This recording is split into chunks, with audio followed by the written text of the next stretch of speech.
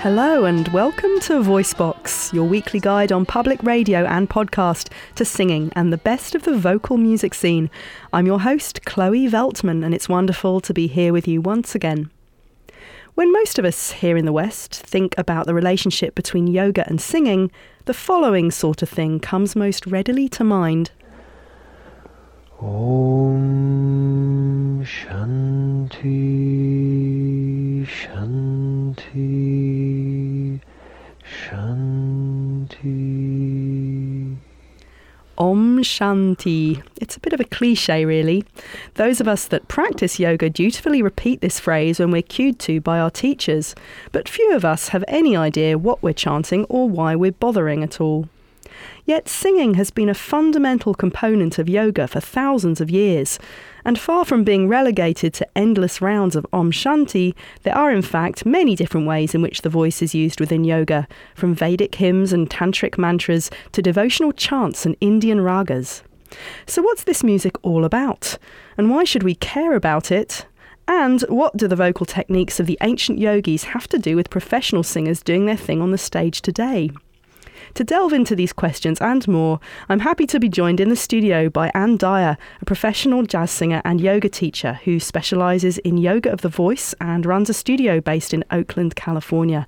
Hello, Anne. Welcome to the show. Hi, Chloe. Thank you. I want to ask you how you came to be interested in yoga of the voice, Anne, but before that, I thought we could hear a sample of you singing in jazz mode. Here's When I Close My Eyes, the title track from Anne's 2003 album. Dark, everything's dark. There's you, there's me. Vague whisperings, and someone is standing in the hall. I'm tasting the sound of your kiss, calling me blind. Now I see. If you've just joined us, welcome. This is VoiceBox with me, Chloe Veltman. To find out more about VoiceBox, please visit voicebox-media.org, and you can check out our free podcasts on the website or via iTunes. We just heard When I Close My Eyes, the title track from a 2003 album by tonight's guest, jazz singer and yogi, Anne Dyer. And so how did you go from singing this rather brooding form of jazz to developing a passion for yogic vocal traditions? That's such a good question, and funny enough, one I've never really contemplated before. I think there's a few answers. I think that in my music, I was always sort of searching for another plane of reality, I guess you would say, that music can take us into, song can take us into. And one of my favorite compliments when I was performing a lot is once in a while someone would come backstage and they would say, I don't know what just happened out there, but that like blew my mind. Mm-hmm. So I was always searching in my music to be able to take people into a zone that was sort of a little inexplicable, a little mysterious, where they were feeling things and not sure what they were feeling. So I think it's really a thread that runs through my life. And then I think the other answer is, frankly, Miles Davis. Miles Davis. Miles Davis, that I know we never think of Miles Davis as being a great yogi. But it was Miles Davis that really got me into modal music. Mm-hmm. And music composed in the modes, yes, as opposed to the regular scales. More harmonically oriented music. And through then Miles Davis, I became interested in classical Indian music, which is a modal music. Mm-hmm. And all the while I was practicing yoga as we think of it in the West. I was going to class and doing asana and that sort of thing. So eventually those two things began to merge. Mm-hmm. My interest in classical Indian music and sort of the mysticism of music and what I was doing in yoga class. Mm-hmm. Well, right now you're working on a really interesting project to do with yoga of the voice in collaboration with the Yerba Buena Center for the Arts in San Francisco. So it's called the VAC Choir. Can you tell us a little bit about what that means and what kind of format this performance is going to take? I gather there's workshops leading up to it and so on. Absolutely.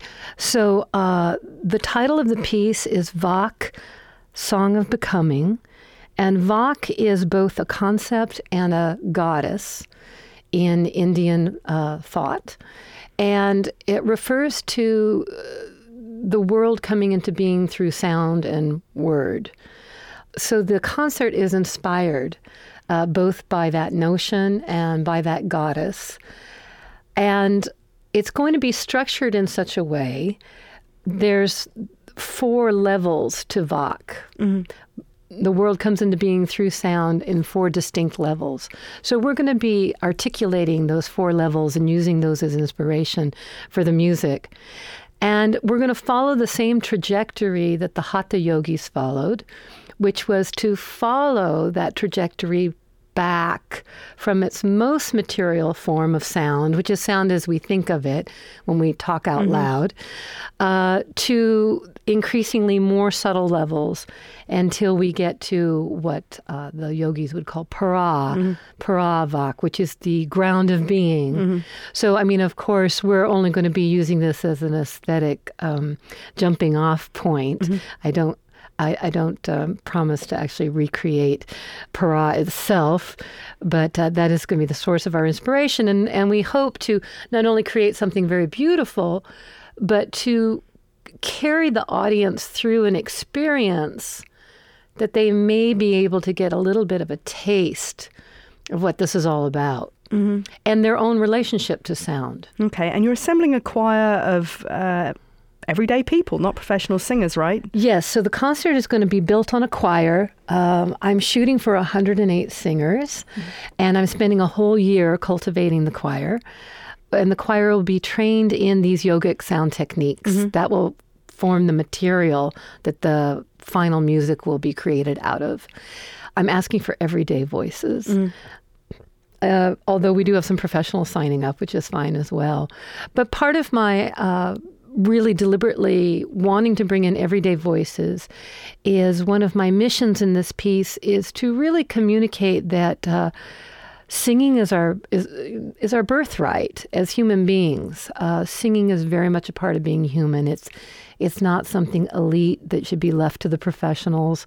If you look around the world, you'll see in almost every culture, I really can't think of an exception, that it's very commonplace for everyone to sing on a daily basis. No big deal. But somewhere along the line in our culture, singing became very separated from everyday life, became something that professionals did, or only the very, very tremendously talented were allowed to do.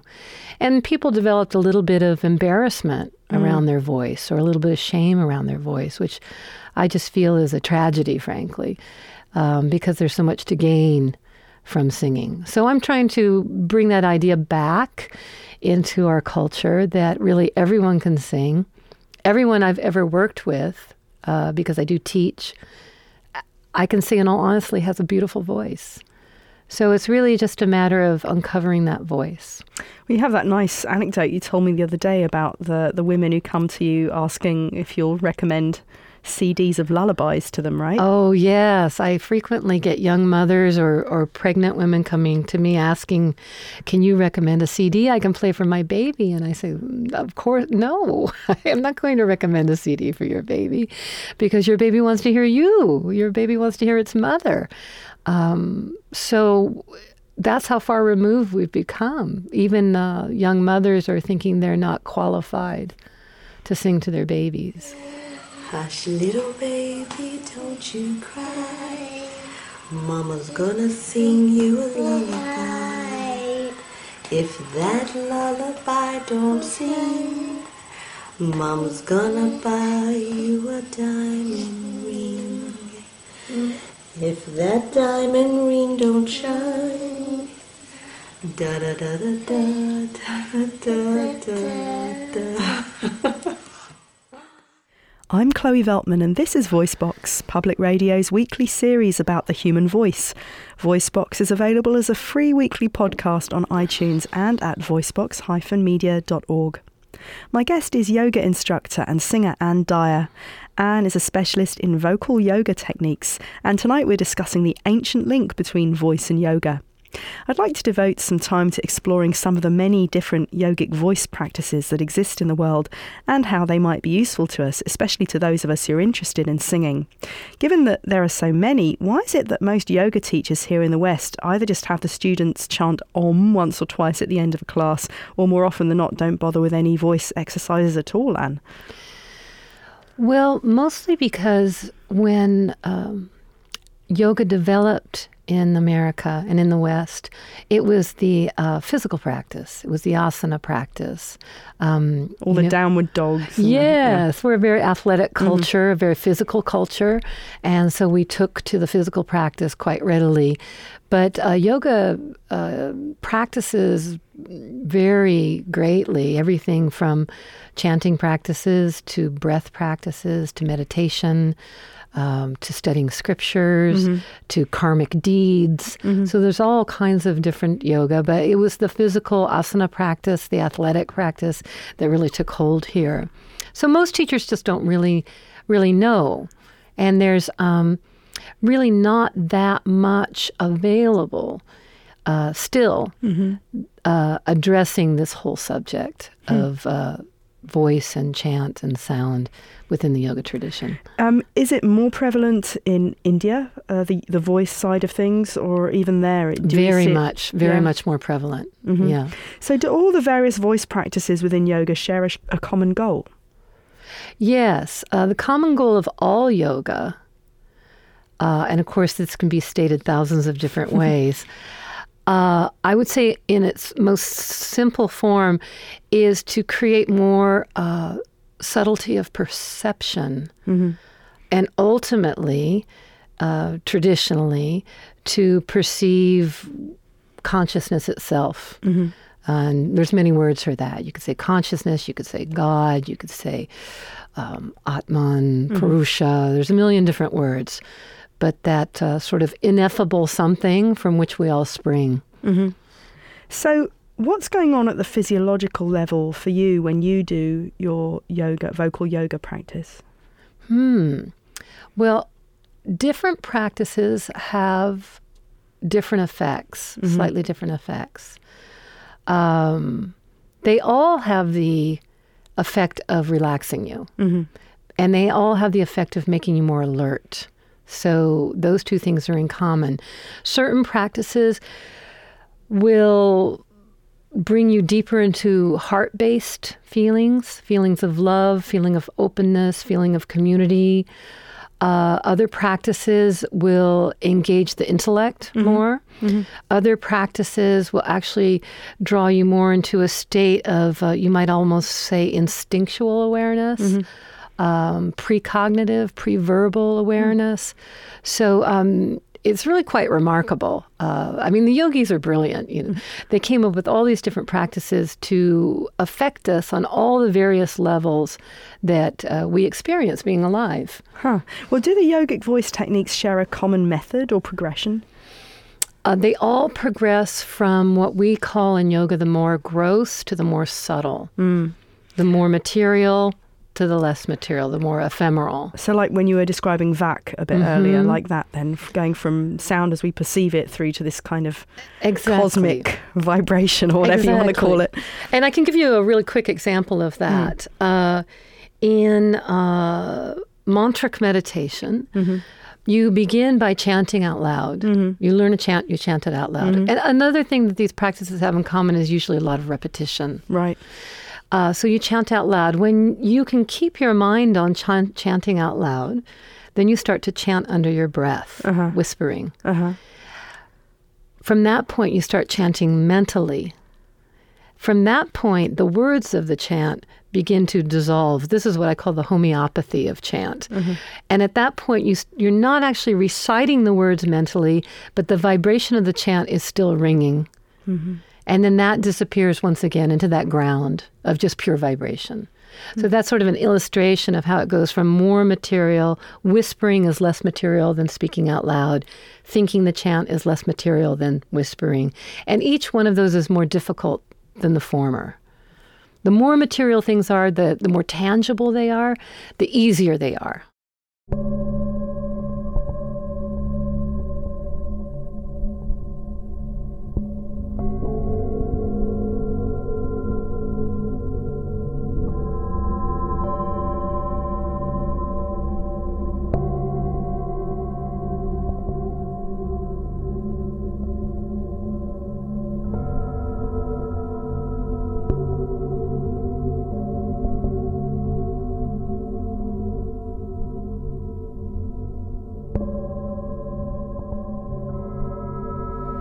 On VoiceBox tonight, we're exploring the yoga of voice with singer and yogi Ann Dyer.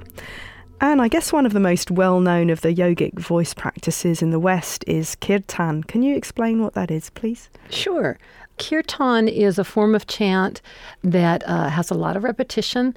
It's really simple, like Om Namah Shivaya is an example of a kirtan. It's a little ecstatic in nature, usually out loud with a community of people. Usually there's percussion. And all of these things, you might notice, tend to be hallmarks of things that appeal to the general population. I see. And what's the thing about repetition? Why is that so integral, not only to this kind of chant, but to a lot of different schools? You're trying to create a permanent change in specifically in your mind. Now, another interesting thing in yoga is when we talk about mind, we're not just talking about the cerebral cortex. Heart, what we think in the West of heart, feeling, emotion, and thought are all part of mind. So we're trying to shift both the way we think and the way we feel. And if you think of some of the mantras that we walk around with every day, oh, I forgot to put money in the meter. I shouldn't have said that to my boyfriend this morning. I mean, those are the things that we tend to repeat in our mind over the course of a day. So we're, in small part, replacing those with Om Namah Shivaya, I bow to the divine. And it takes repetition to rewire the circuitry. It's not enough to just say it once. And that's another reason why there's so many different forms of yoga and so many different ways, because we need a million different ways to actually accomplish the rewiring that we're shooting for. Does that make sense? I think so. Well, I mean, practice makes perfect in anything we do, right? Exactly. And repetition is the basis of all kinds of practices beyond yoga too. It makes sense. Aristotle, actually, a great yogi, said we are what we repeatedly do. Yeah. That makes a lot of sense. It'd be wonderful if you could demonstrate kirtan for us. Okay, so I have this wonderful, this is one of the most favorite things in the world right now. I have an iPhone app called the Itam Pura, which creates the drone. Right. Wow. So we're gonna chant over that. That drone represents Paravak. What's Paravak? Paravak, we talked about earlier, is that ground of vibration. Om is another word for that. Om refers to that ground of vibration from which everything springs. And the Itam Pura is going to... In yoga and in chanting in particular, everything we do is in relationship to that ground. Whether we pull away from it or we dissolve back into it. That all of life is springing out of and going back into that ground. So just repeat after me. Om. Om. Beautiful. Om Namah Shivaya. Om Namah Shivaya. Om Namah Shivaya. Om Namah Shivaya. Good. So we know what Om means. Nama means I bow. Shivaya means consciousness. So I bow to consciousness. So I always ask my students, what bows to consciousness? The ego. The ego bows to consciousness, at least for this moment. It's saying there might be something greater than my discursive mind, possibly. At least in this moment. Om Namah Shivaya. Om Namah Shivaya. Om Namah Shivaya. Om Namah Shivaya. Hare Hare Bole. Hare Hare Bole. Namah Shivaya. Namah Shivaya. Hare Hare Bole. Namah Shivaya. Hare Hare Bole. Namah Shivaya. Hare Hare Bole Namah Shivaya. Hare Hare Bole Namah Shivaya. Om.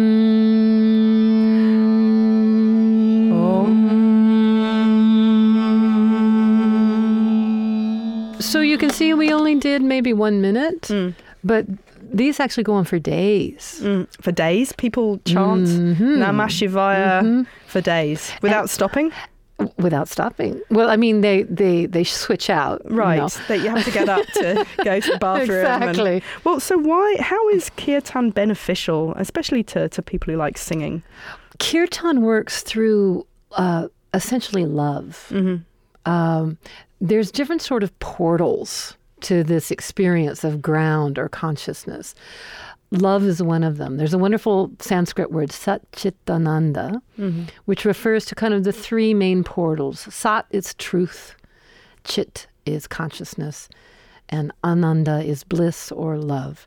So some forms of yoga, like kirtan, the emphasis is on cultivating a feeling of love. Not love for a particular person necessarily, although that's part of it, but a general state of love, a divine love that is indiscriminate in a way. I'm still not understanding why this is a beneficial practice. Why? Because when you chant kirtan and you're chanting devotionally, you're chanting with love to the divine, in this case Krishna, could be anybody. You could chant kirtan to your dog if you love your dog. It softens the heart. Yeah. And when you feel a softer heart, more receptive heart, you feel more love, you feel better. You feel better. Hey Shiv Shankar, hey Karunakar, suniye arj hamari. Hey Shiv Shankar, hey Karunakar, suniye arj hamari.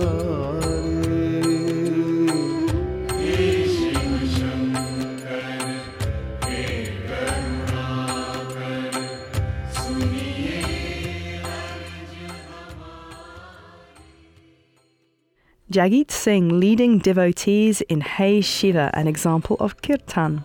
You're tuned into VoiceBox with Chloe Veltman. Don't forget you can access our free podcasts, playlists and all kinds of other info about our series at voicebox-media.org. On this evening's programme, Anne Dyer, a yoga teacher and singer based in Oakland, is with me for a discussion about the ancient yet still very prescient relationship between singing and yoga.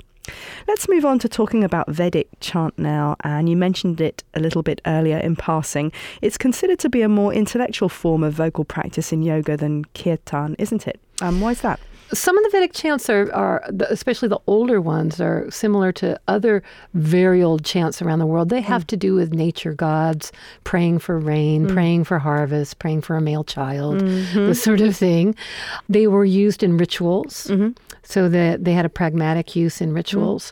And as the philosophy component of this tradition evolved, they became more and more a vehicle for transmitting, educating people about philosophical ideas. Okay. So in chanting and in memorizing the chants, you're imbibing that philosophical understanding. And embodying it, right? And embodying it. Well, let's hear an example of traditional Vedic recitation now. Vak Suktam. Is there anything you want to tell us about this track, Anne, before we hear it? Yes, actually, I'm very excited about this chant these days because it's going to be source material for the concert at YBCA, one of the pieces of source material. And it's written by a female rishi. It's one of the verses or several of the verses in the Vedas.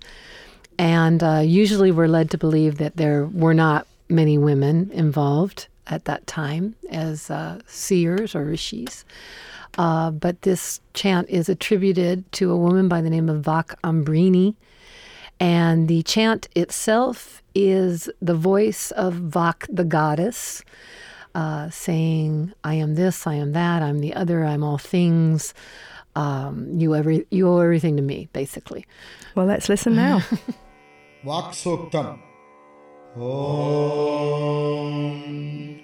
Devim Vachamadhanayanta Devaha Tam Vishwarupa Pashavo Vadanti Sano Mandreshamo Chanduhana Dhenurvagasmanupasashtutaito Yadvak Vadantya Vitethanami Rashtri Devana.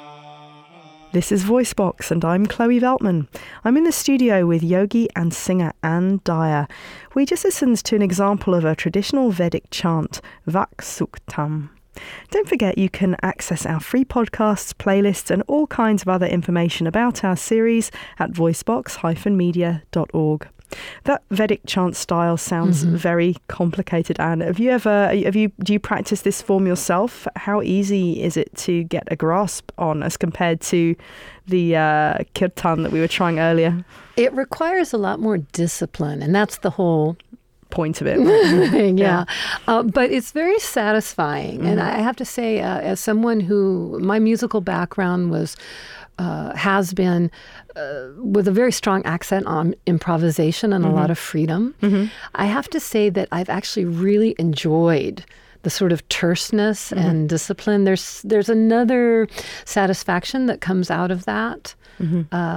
It's good for the brain. It's good for the brain, and it resonates in the body in a different way. What the Vedic chanting will do in terms of your experience, you were asking me, how does these actually feel? The Vedic chanting creates a feeling of tremendous centeredness, groundedness, and clarity. So it's a wonderful way to start the day.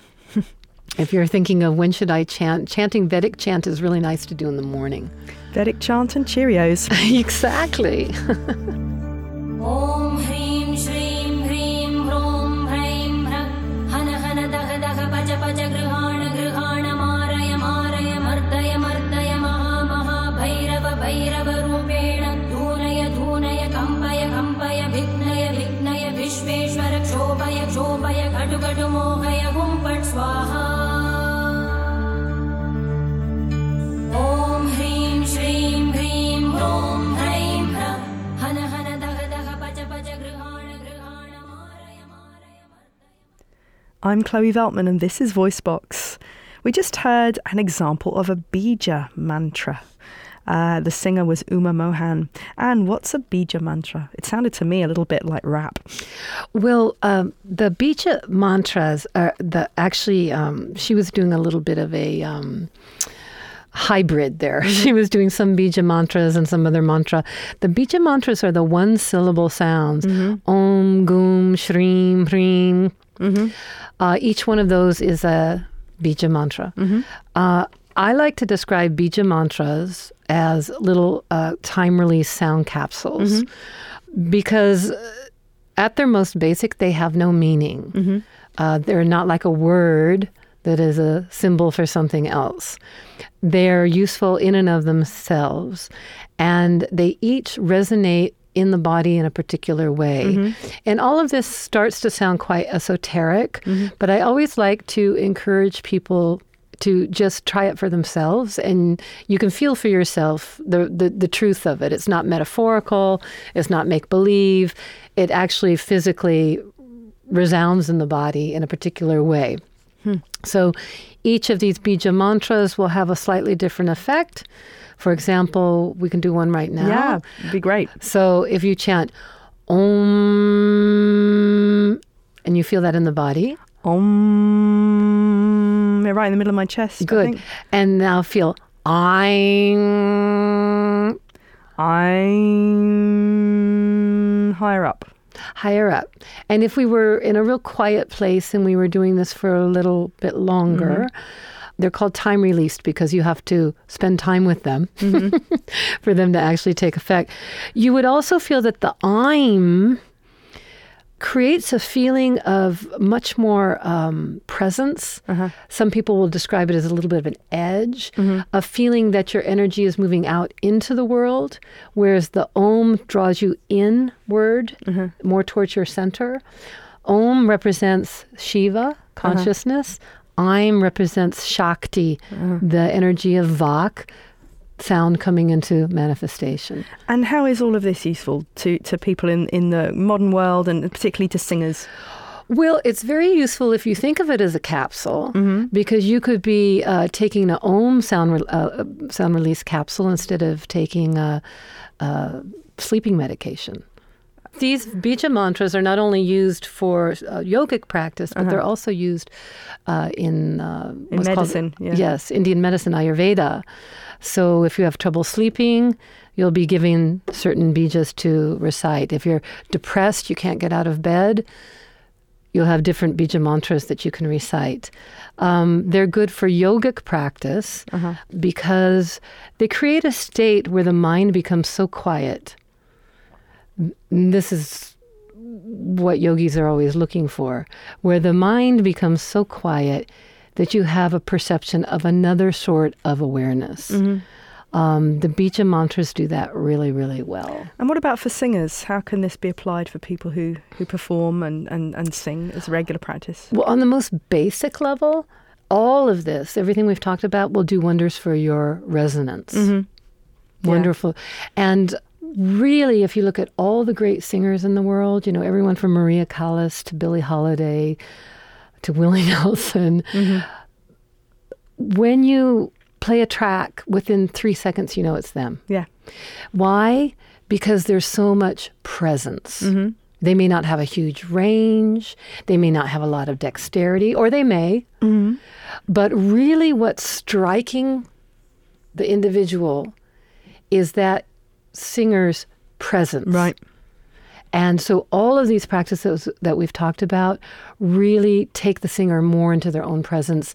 And the sound then becomes not something that's just rooted in the throat and coming out of their mouth, but actually something that their entire body, their entire being is expressing. You're listening to VoiceBox.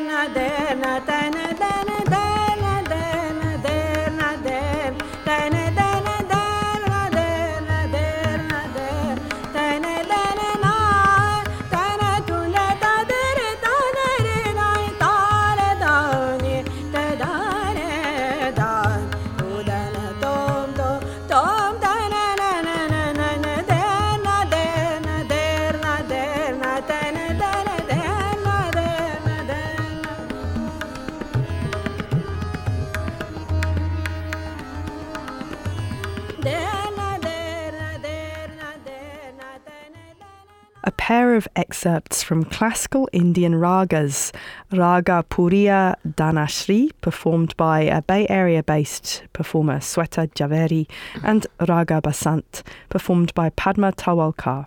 For full playlist information, please visit voicebox-media.org, where you can also find other useful information about our series like free podcasts and the upcoming schedule. We're looking at the relevance of ancient yogic voice practices on tonight's show. I'm Chloe Veltman, your host, and I'm in the studio with singer and yoga instructor Anne Dyer. Can you tell us about your own personal experiences with classical Indian music, and tell us about your studies in it and how you develop skills? You play Tampura, right? I do. Although I always joke there's really very little to playing tampura because it's just a drone Well, instrument. there's more to it than turning on the iPhone app. Well, that's Tampura, true. I'm sure. Well, that's useful. It sounds great, by the way. It actually sounds pretty good. I got into classical Indian music. Again, I mentioned earlier I was sort of primed for it when I went through my big modal Miles Davis period.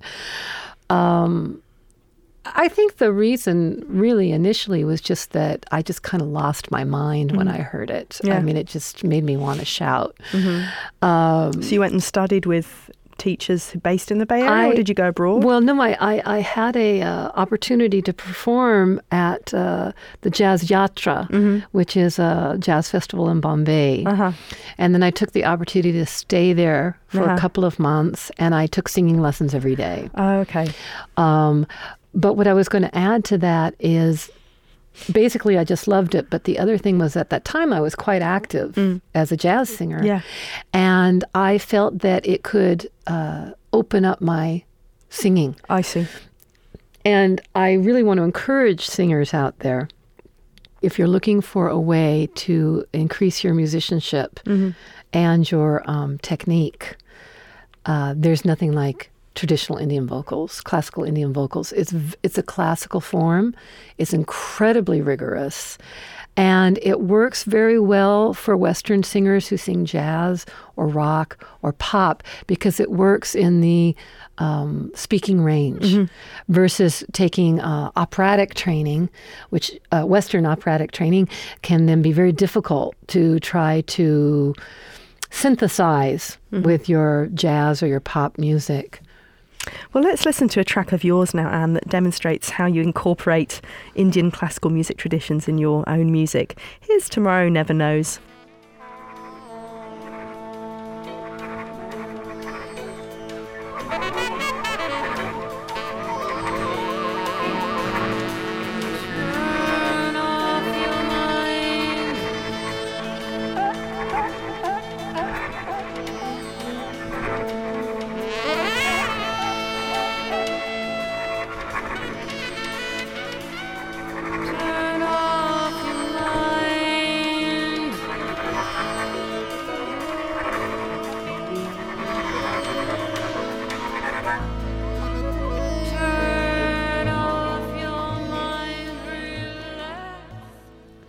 You're tuned into VoiceBox with me, Chloe Veltman. Don't forget you can access our free podcasts, playlists and all kinds of other info about our series at voicebox-media.org.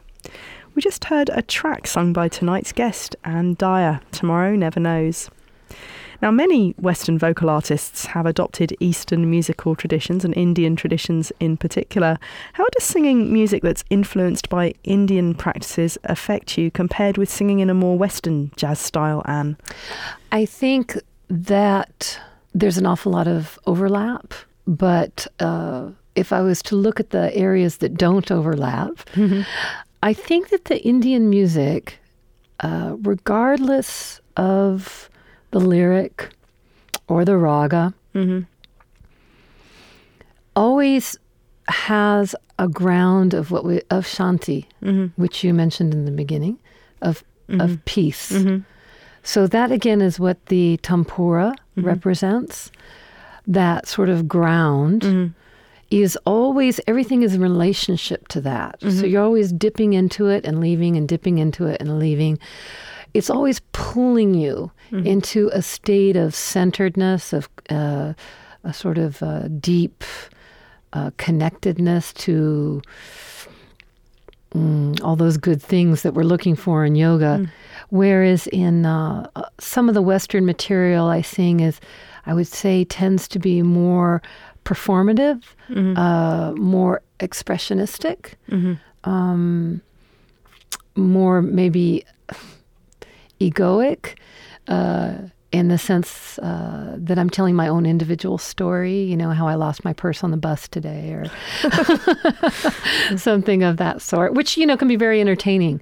I think that's maybe another word, is that a lot of times the more Western material can have a little bit more entertaining aspect to it, but not always. So to what extent do you think the Beatles were aware of the ideas behind Indian classical music, of these shifting our perceptions and awareness kind of stuff, when they wrote and performed songs like Within You and Without You, Anne? Well, they were going through a big period then of investigating Eastern thought.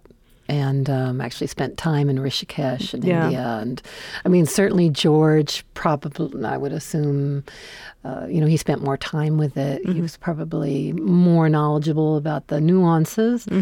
But I think that all of them, I think Ringo was not so big on the whole idea, but I think John and Paul both really got into it for a moment at least when those songs were coming out.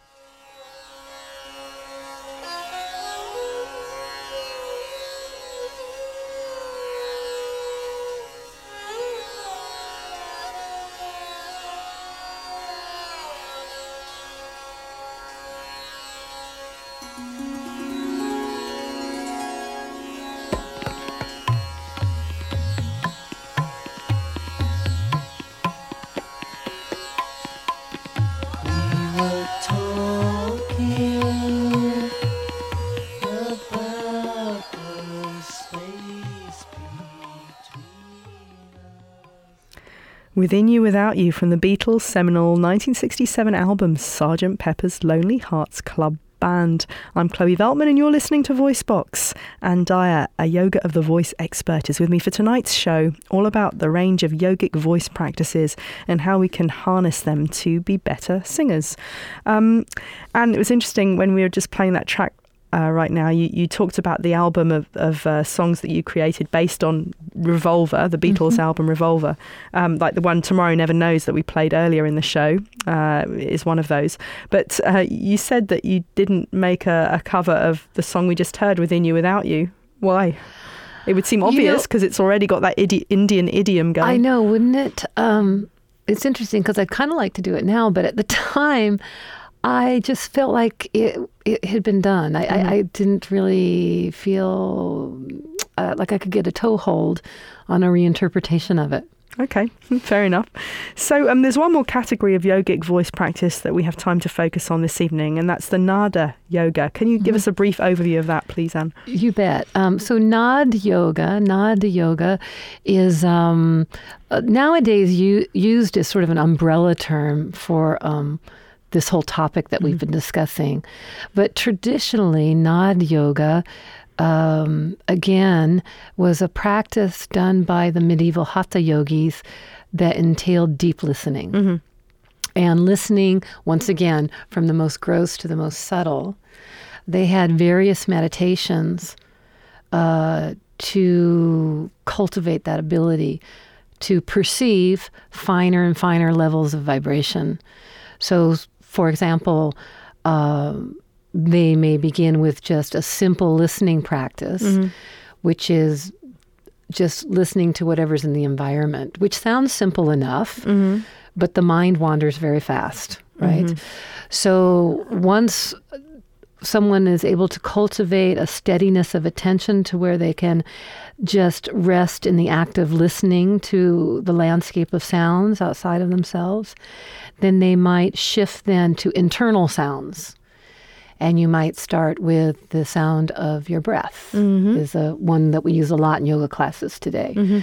Once you're able to keep your mind steady and resting in the sound of the breath, then you might go to a more subtle sound, like the sound of the heart beating, then the sound of the circulation, then the sound of the nervous system, until eventually the Hatha yogis reputedly could hear the sound of what we call the Kundalini rising in the Sushumna. So the Kundalini... So many strange words. I know, they're great words. The Kundalini is the life force itself. Again, it is a form of Vak. It is Shakti. It's the vibration of life at its most basic.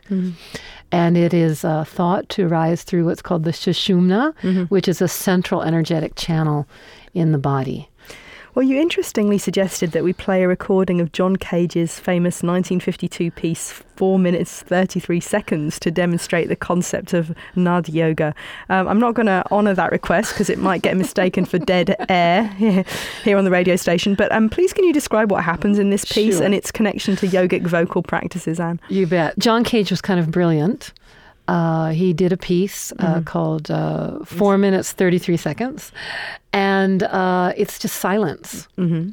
The point of it is to listen and to find the music in the present moment of the sounds around you. So that is a way of just bringing your attention to listening. Mm-hmm. Okay. And the point, once again, because oftentimes people say, well, listening to what? I just spent a week doing a deep listening retreat up in Sonoma with Pauline Oliveros, who for many years has been an exponent of deep listening. And a famous composer. Famous composer. Is that as long as you're listening, the mind is quiet. It's the same as when you're having a conversation with somebody. If you're really listening to them, you're not talking at the same time. Right. When you're listening, the mind is not talking because thinking is primarily silent talking, right? Yeah.